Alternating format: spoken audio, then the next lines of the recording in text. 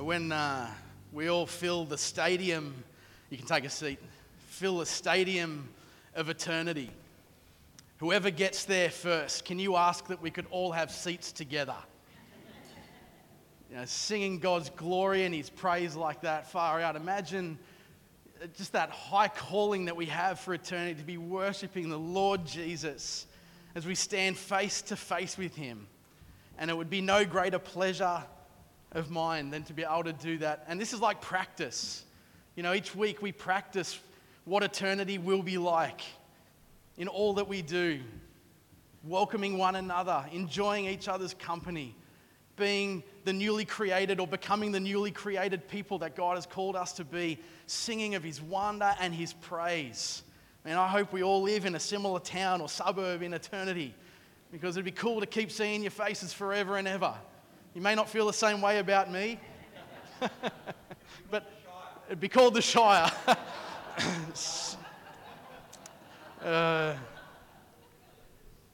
Too good. What did they say? Something, I remember payphones or something like that. It was always just a local call if you lived in the Shire.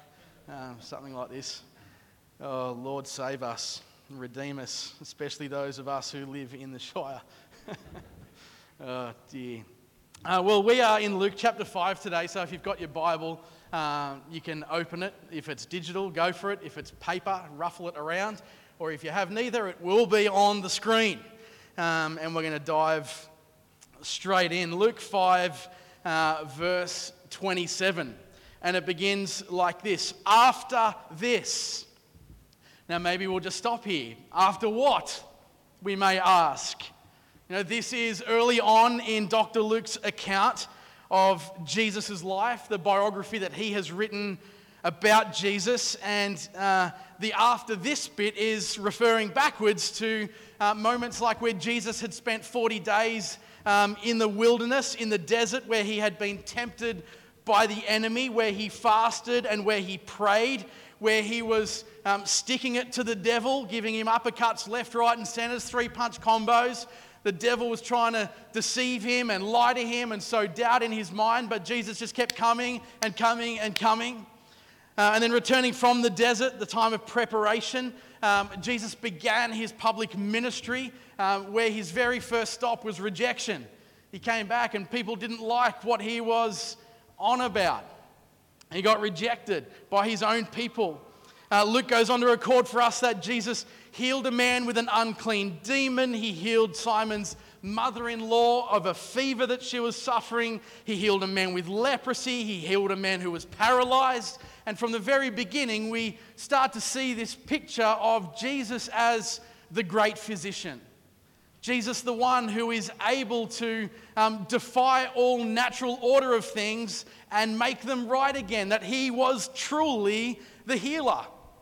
And so he went traveling around Judea, preaching the good news of the kingdom, that Jesus was here, that God was here, and with many accompanying signs of God's power at work through him. Along the way, Jesus began onboarding his team of merry men who would go on to join him in his ministry. And we find in the beginning of Luke chapter 5 that Jesus came across a few fishy-smelling characters that he chose to follow him. And they were out fishing, and as the best of us in the fishing hobby sport, it is a sport, by the way, whatever. They had a terrible night on the nets. When we go fishing, we catch nothing. It's called coming home with a donut, like a zero, not actually a donut. That would sometimes be better than coming home with the shame of catching nothing. Or you say, we didn't even turn a reel. And this was how these guys had experienced their night of fishing. They didn't catch anything. And Jesus told them to push their boats back out into the deep. And he said, put your nets back down. And they followed Jesus' instruction. And they caught an enormous amount of fish, so much so another boat had to come and help with their catch of fish. And Jesus said to them, or once they had realized that this man was something spectacular, and Jesus said, hey, put everything down and follow me, they did.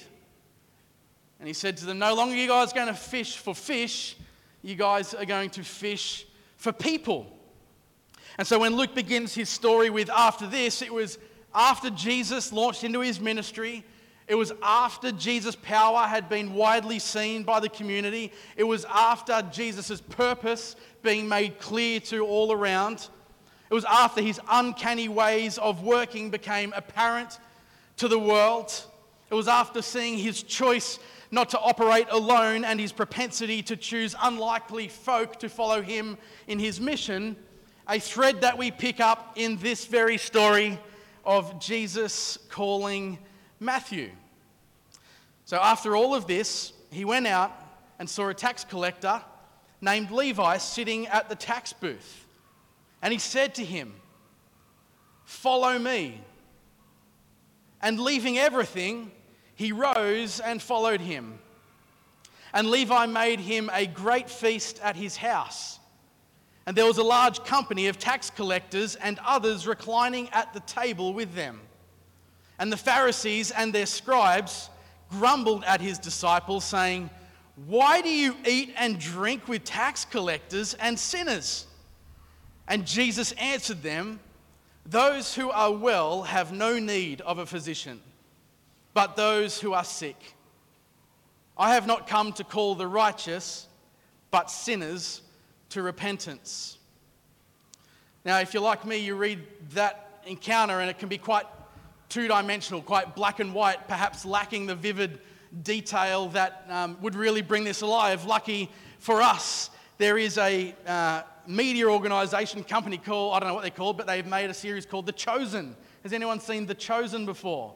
We're going to bring this, what I have just read in these couple of verses, to life by watching The Chosen. So if you guys could bring the lights down and hit the video, that would be tremendous.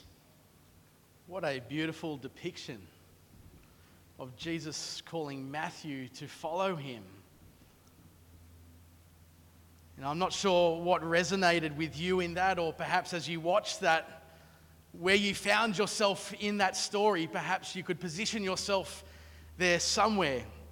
And what resonated for me was to see the eyes of Christ lock onto Matthew's with unhindered love and radical acceptance as a very unexpecting Matthew looked on.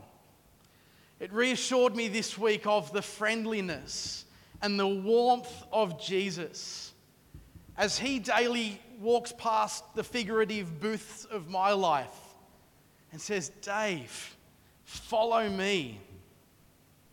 I mean, that Jesus would stop and that he would turn around and that he would engage with Matthew reminds me so vividly that in Christ we have a God who sees. And on top of that, to hear one of the disciples question Jesus when he called Matthew to follow him, and they said to him, "Do you even know him?"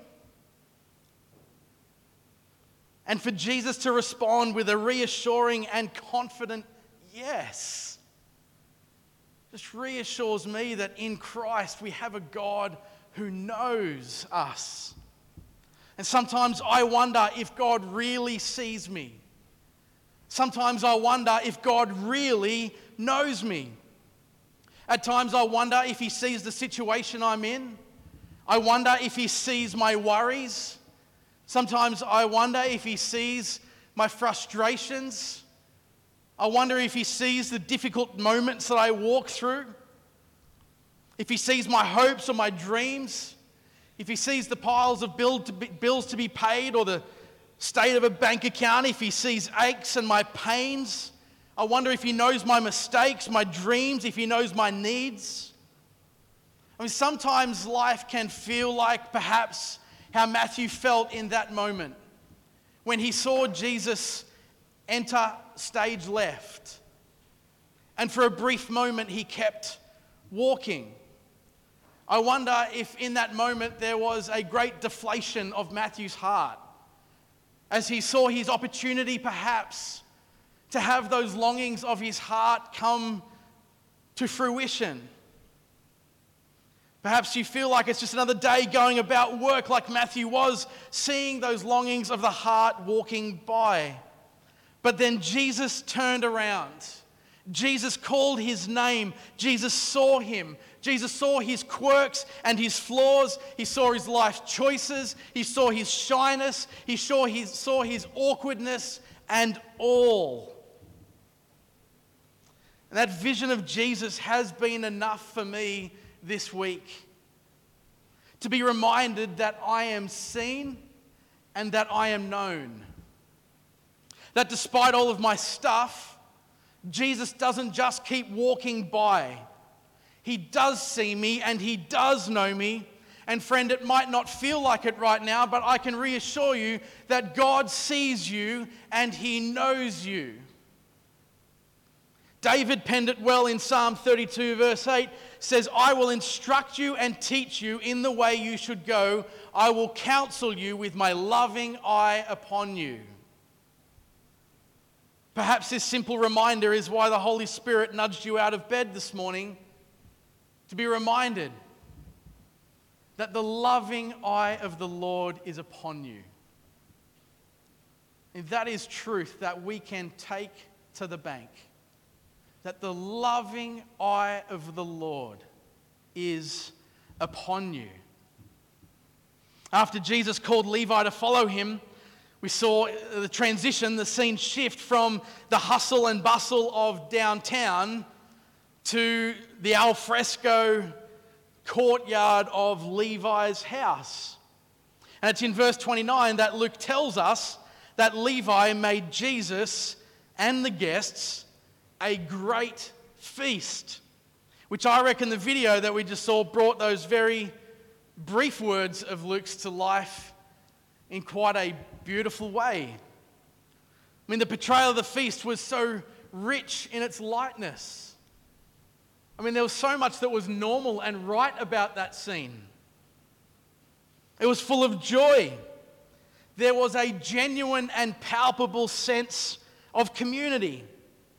I mean, part of me thought that maybe these were Australian directors in the way that the banter was so strong around the table. Does anyone like grapes? I hear you like to eat lots of grapes. Dry humour.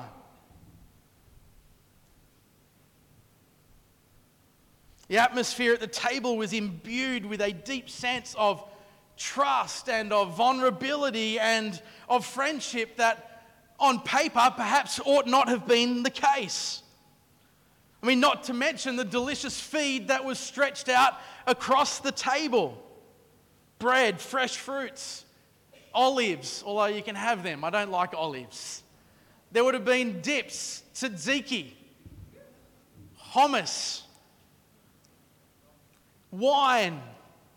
No doubt there was Grandma's charcuterie board full of Bega cubed cheese and Jatz biscuits, cabanossi. You know, the one that comes in the Tupperware container that Grandma puts down on the picnic blanket.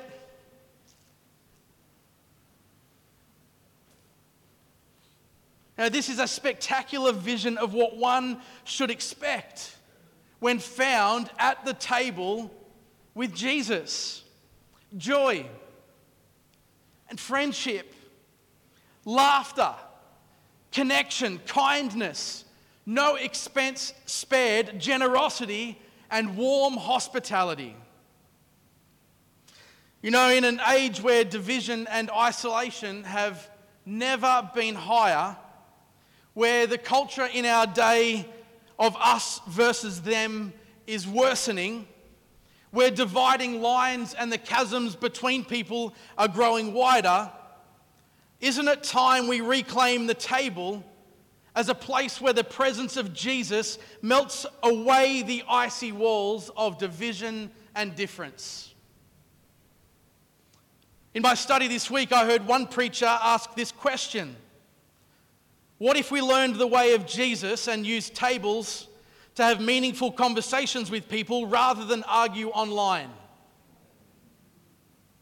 Leonard Sweet, an American professor of theology, noted, if we were to make the table the most sacred piece of furniture in every home and in every church And in every community, our faith would quickly regain its power and our world would quickly become a better place. And what we see happening here at Levi's house is an indication of that and indicative of the very mission that Jesus came to fulfill. And this is no more clearly evident than to look at who was at the table with Jesus. Who was sitting around that meal? Well, very clearly, Luke tells us there was a large company of tax collectors and sinners. Now, the gospel writers throw a few different nuances in there and how they describe sinners, but let's begin with Matthew and his tax collecting friends. I mean, tax collectors were regarded by the Pharisees as religiously unclean because they worked for the Romans. And more than just working for the Roman Empire, they were collaborators with the enemy.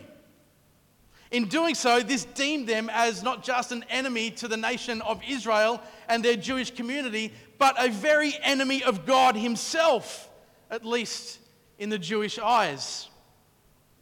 Tax collectors were seen as leeches, sucking the financial lifeblood out of their own people. They were seen as traitors, as renegades, as funders of the oppression of their own people, all for their own personal gain. And for these reasons, they were hated by their fellow Jews.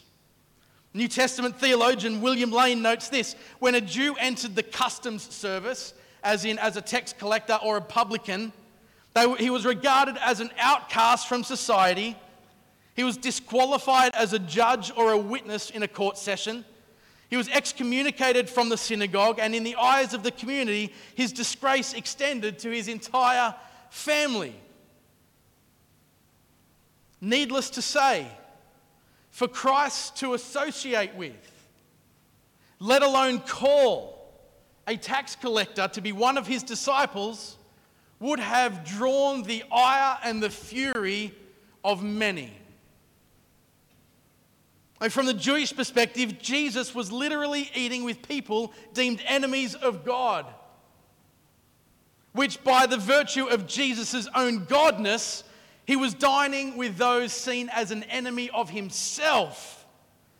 Who does that? Who takes their enemies out for tea?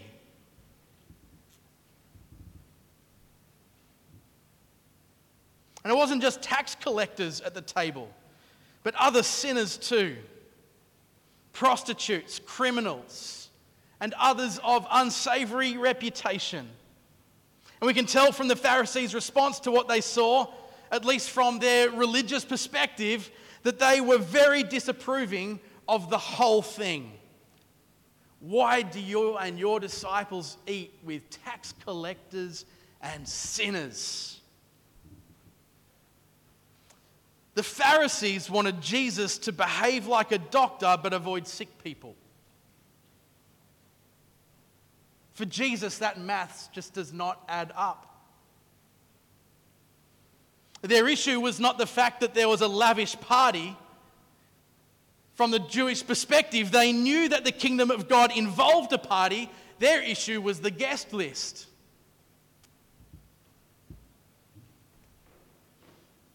How could he be Jesus, the Christ, the Messiah, and associate himself with all of these dirty, rotten, sinful people?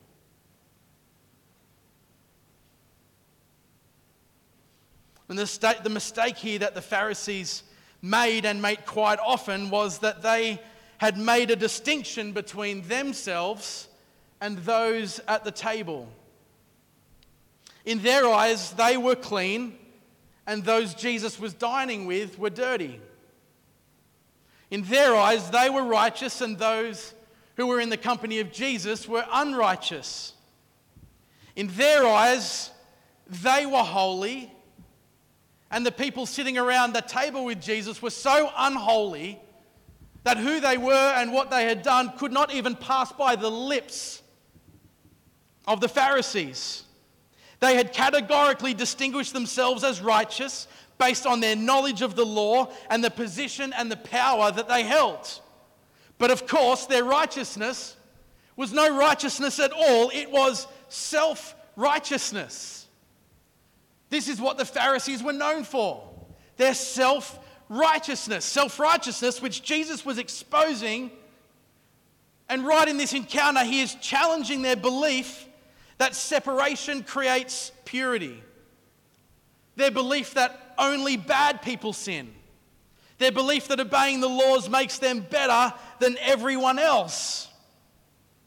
They assumed that they were good and everyone else was bad. They assumed that they were the in ones and everyone else was the out ones. You know, modern day Pharisees have a similar kind of struggle. I mean, perhaps you won't spend time with people who do certain things or say certain things just because they might make you look bad. Maybe you may be a modern day Pharisee if you put yourself in the category of good and others in the category of bad. You may be a Pharisee if you deeply wish to have power over others. You may be a Pharisee if your first response is judgment rather than mercy. Pharisees don't need Jesus because they're confident that they're good enough on their own. But the truth of the matter is we are all sinners in need of God's grace and God's forgiveness. We all need Christ. All of us. And Paul reminded the church in Rome about this when he wrote, "For there is no distinction. For all of us have sinned and fallen short of the glory of God. And so too all of us are justified by his grace as a gift through the redemption that is in Christ Jesus." I mean, it's a helpful image to remember that the ground at the foot of the cross is level ground. There's no piece of dirt that's slightly higher for those who are a little bit better. And there is not a trench dug for those who are a little bit worse at the foot of the cross. That all of mankind, all of people, all of us together stand on level ground before the King. I mean, the common need for uncommon grace is what made that meal so spectacular. The common need for uncommon grace. And that is why I love the Church of Jesus so much. That we all have a common need of uncommon grace. And the way in which we gather as those who are aware of that. That together we come knowing that we are imperfect, knowing that we are broken, knowing that we cannot earn righteousness on our own, but only through what Jesus has done for us in his life and in his death and in his resurrection and in his infilling of us now. We cannot save ourselves, but only the redeeming, sanctifying, purifying work of Christ among us. Now, Jesus said in response to the Pharisees in verse 31, guys, it's not the well that need a doctor, but those who are sick. I have not come to call the righteous, but sinners to repentance. Now, Jesus did not bring together Matthew and his cronies from the tax collecting community. He did not invite prostitutes or criminals or other outcasts of town because of what made them different. Jesus' guest list was not an act of first century virtue signaling, but an act of radical and unmerited grace, welcoming all people to his table. Full stop. He did not bring them together for what made them different. He brought them together for what they had in common. And that is, they were broken, imperfect, sinful people who were seen and known by Jesus and who had no other means to save themselves but by his grace. And this is what is so spectacular about Jesus. He calls imperfect people because there are no other kind. I mean, this is a reminder for me, just as it is for you, friends. Never allow self-righteousness to get in the way of the Lord's invitation of you, assuming that you can do this on your own. And friends, never allow self-righteousness to hinder the invitation of others to his table. I can only imagine what would have become of a person who tried to get in the way of the Father running down the driveway to his returning prodigal son. I reckon an Old Testament scale smackdown would have befallen such a fool. May we never get in the way of a passionate father waiting nor welcoming home a wandering child. Our call is to build longer tables, not higher fences. This is what excites me about our food pantry idea, God's food pantry idea, about building longer tables that whoever may have need in our community does not have to jump over a fence, through a hoop, run around the block 10 times, prove their worth before they receive something. May we be a church that build long tables, not high fences. Now, this call is not for the faint of heart. I came across this challenge during the week. If you have never been accused of being too gracious, too loving, too forgiving, you may have a theology problem.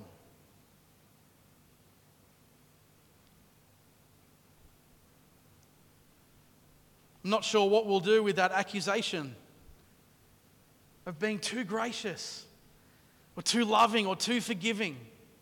But I hope we do get that. The table at Matthew's house was full to the brim with sinners. And Jesus, he loved every second of it.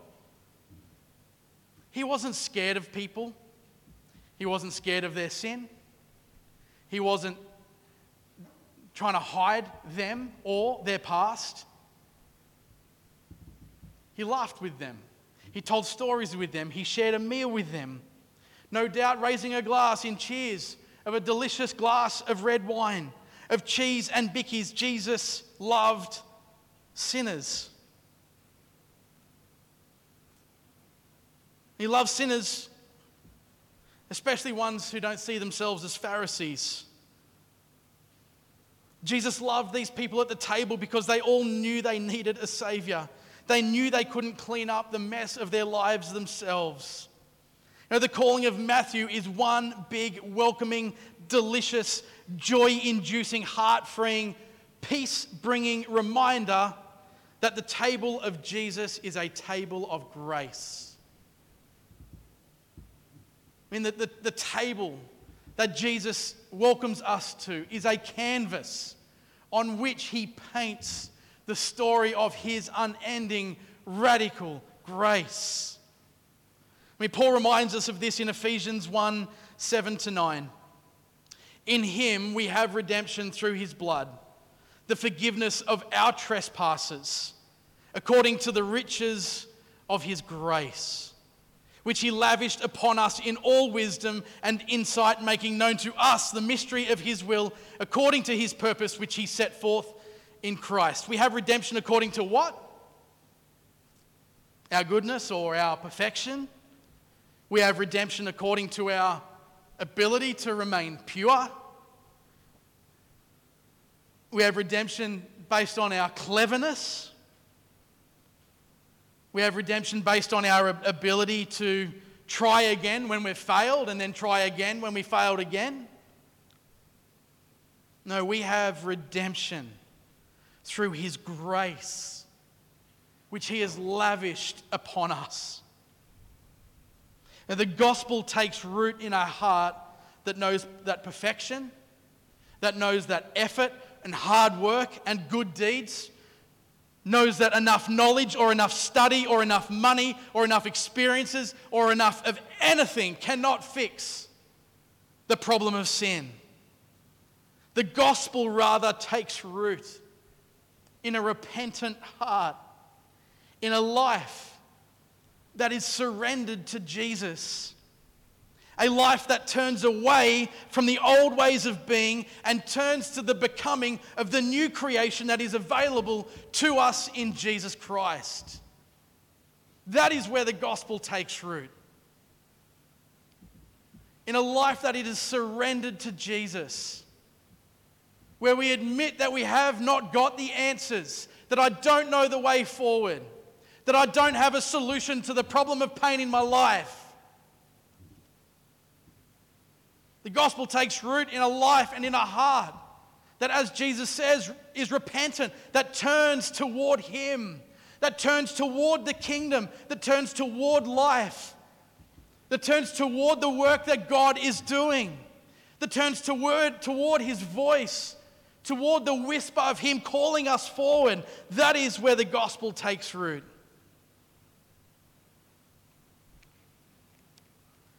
I'll invite the band to come back up. We're going to take communion together in a moment.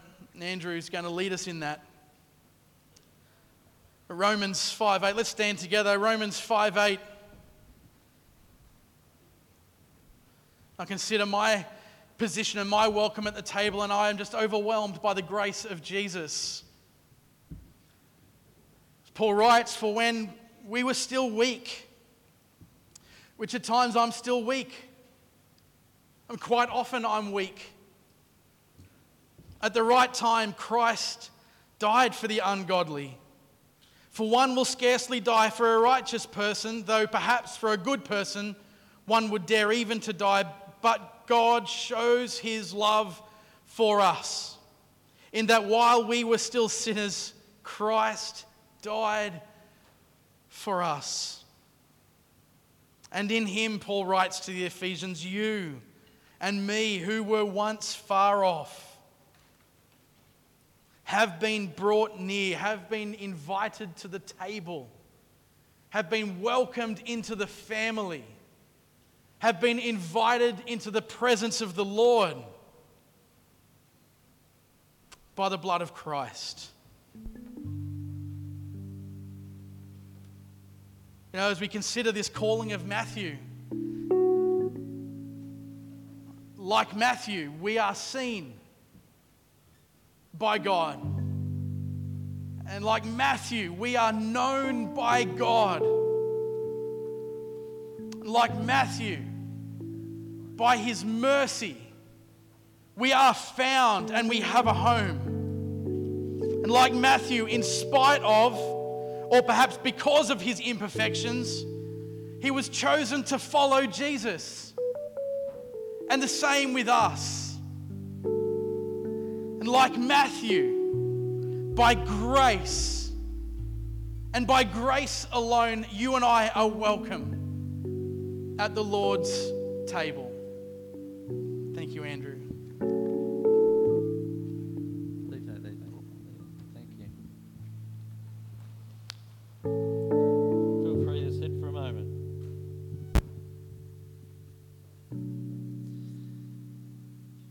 First of all, I want to say welcome. Welcome. Welcome. I hope that's how you feel every Sunday when you come into church, especially today. And also how you feel as you gather together for this special time that we call communion. When the disciples were sent out ahead to prepare the Last Supper in the upper room, they were first welcomed by the person who owned that space, a stranger. And they were given freedom to do as they were instructed by Jesus. I'm sure that when Jesus and the other disciples arrived, those who came before and prepared the place welcomed them warmly also. At that point, I think Jesus would have taken over as host, and I believe that He would have been quite welcoming to all who sat around that table. He was welcoming, He was inclusive of all, even the one He knew would betray Him. There was room and there was love enough for everyone at the table. Today, that's still the same. Today, we are the disciples. Today, we do the things that we have been instructed to do. Today, we partake of this feast of love and remembrance together, this feast that we call communion. The word communion denotes the idea of fellowship or sharing. It gives us an understanding that we are actually partaking of the Lord's Supper. We're doing so in fellowship with the Lord himself. We're sharing in his sacrifice of his body and blood as he gave himself to die on the cross. The emblems, simple as they are, that are there, remind us of how far he was willing to go to welcome us into eternal fellowship with him. Question for you: how much does God love us? This much.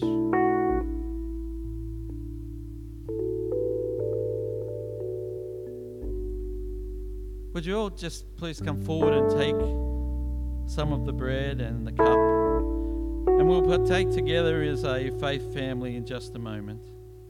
And I'll just ask that if you want to, if you're able to take your cup and your bread and just stand around the table together. But if that's not something that you're comfortable to do, then seats are still there. But please come forward now and take those emblems, the bread and the cup.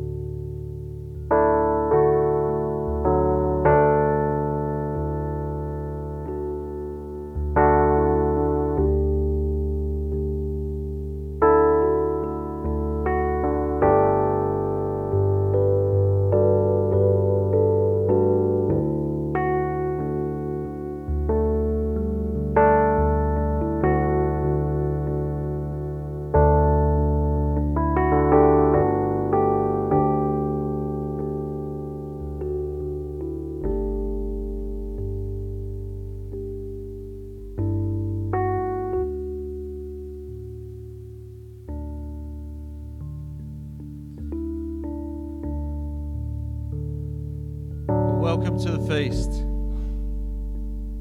There's a place at the table for you all. Eat the bread, symbol of Christ's body given for you.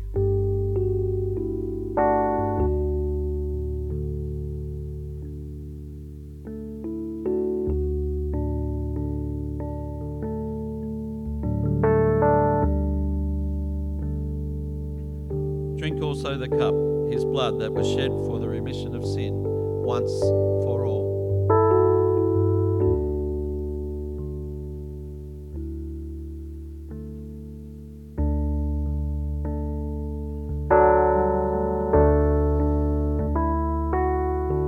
Pray a prayer over us all, but I'm going to be using the word I in there, personalising it for myself, but for each of you to know that it is very personal.